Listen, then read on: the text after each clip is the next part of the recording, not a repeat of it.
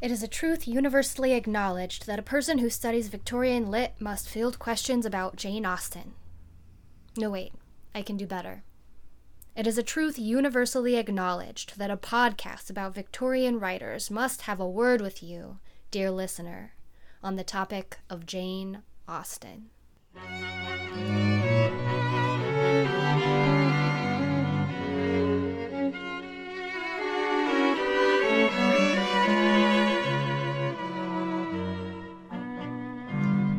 This is Victorian Scribblers, an informal exploration of the lives of lesser-known Victorian writers. And I'm Courtney Floyd, a doctoral candidate in literature and print culture at the University of Oregon.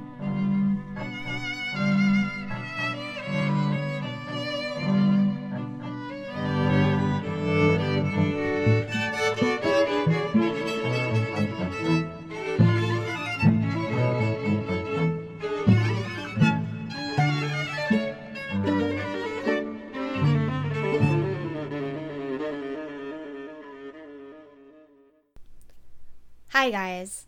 I thought it might be useful before we get into the podcast proper to give you a rundown about what Victorian actually is and what the term encompasses. And what better way to do that than to address one of the most common misconceptions I encounter as a Victorian scholar. Buckle up guys, because today I put my ranting pants on. Jane Austen is not a Victorian writer. She's not. She can't be. There is no possible way. I don't care what you've heard. Jane Austen is not a Victorian writer. Whew, I've been wanting to get that off my chest for a long time. But now that I have, let's get into the whats, the whys, and the wherefores. Point the first. Jane Austen was born on December 16th, 1775. She died on July 18th, 1817, the year before Frankenstein came out, incidentally. And on that note, I should also say that Mary Shelley is not a Victorian writer either. Point the second. Jane Austen's most popular novels were published between 1811 and 1816. To give you a bit of historical context, Britain was still under the rule of King George III, the regent against whom we Americans rebelled in the Revolutionary War. But in 1811, his son, also named George because the Victorians liked to name their children after themselves, was crowned Prince Regent because his father had become too obviously unfit to rule. So from 1820 to 1830, George IV ruled, and from 1830 to 1837, his brother William IV ruled. It is only in 1837 that Queen Victoria takes the throne. Point the third. I'm bad with sequential numbering, guys, so please bear with me if I trip up and skip a point. Queen Victoria wasn't born until May 24th, 1819. She took the throne in 1837 and ruled until her death in 1902 for a total of 65 years. So let's do a little bit of math. Queen Victoria was not born until 2 years after Jane Austen died. Moving on. By its strictest definition, then, the Victorian period begins in 1837 and ends in 1902. But because defining an age and its literature by the reign of one person, even the very long reign of one person, is pretty arbitrary, this periodization is moved around a lot. So you might hear dates like 1830 to 1900, 1837 to 1880-ish, or even longer or shorter ones. I'm going to strictly go by 1837 to 1902 because that gives me a little bit of wiggle room to talk about fin de siècle writers who were working at the end of the century and well into the 20th century.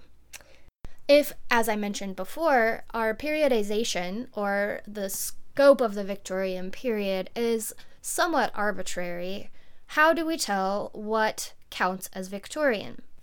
Well, there are some handy events at the beginning and the end of the period that distinctly mark it as different from the experience people had of the world before and after.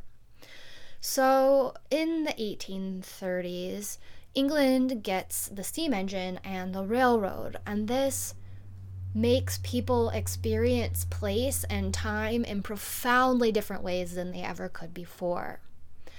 Even the slowest train is remarkably faster than a cart and buggy or the stagecoach, and authors like Dickens reminisce quite often about how different the world became in their lifetimes as a result of these technologies.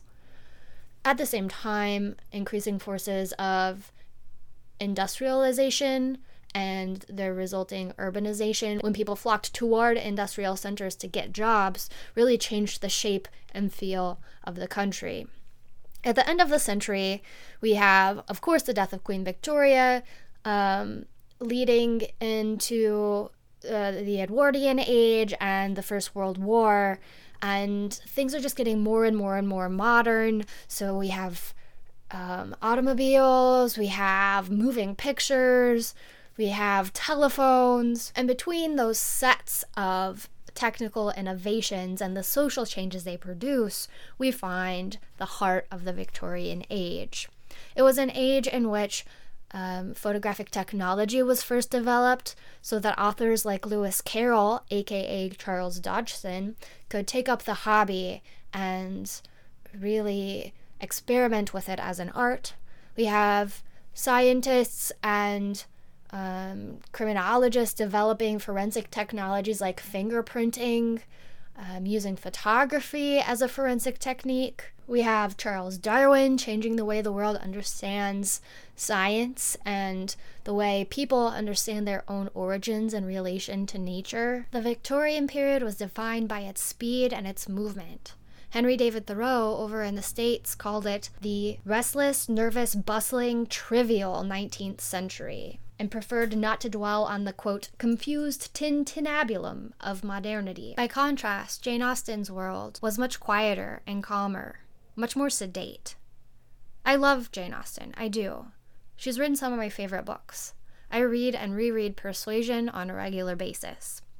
But she's not a Victorian scribbler. She belongs to the Regency period, and is separated from our period by two kings, a school of writing you might know as Romanticism, another one, which falls into the interregnum, in which writing style and society began to change and evolve into what we might recognize as more properly Victorian today.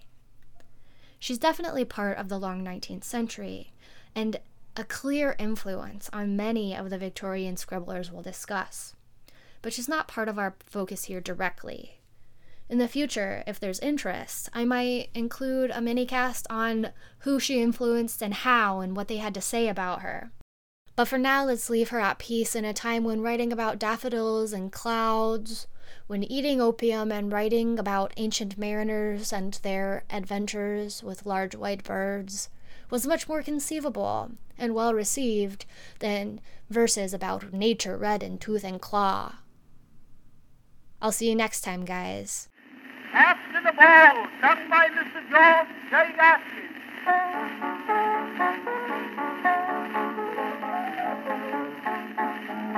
A little maiden climbed an old man's knee, begged for a story to Uncle Flea. Why are you single? Why live alone? Have you no baby? Have you no home? I had a sweetheart years ago, where he is now, and you will soon know. Listen to the story, I'll tell it all. I believe her face lives after the ball. Music for this podcast courtesy of MuseOpen, www.museopen.org. If you liked what you heard today and want to hear more, please take a look at the Victorian Scribblers Patreon page. It's www.victorianscribblers.patreon.com. You can also keep up with the podcast on all of the usual social media networks through email at victorianscribblers@outlook.com and on SoundCloud. After the ball.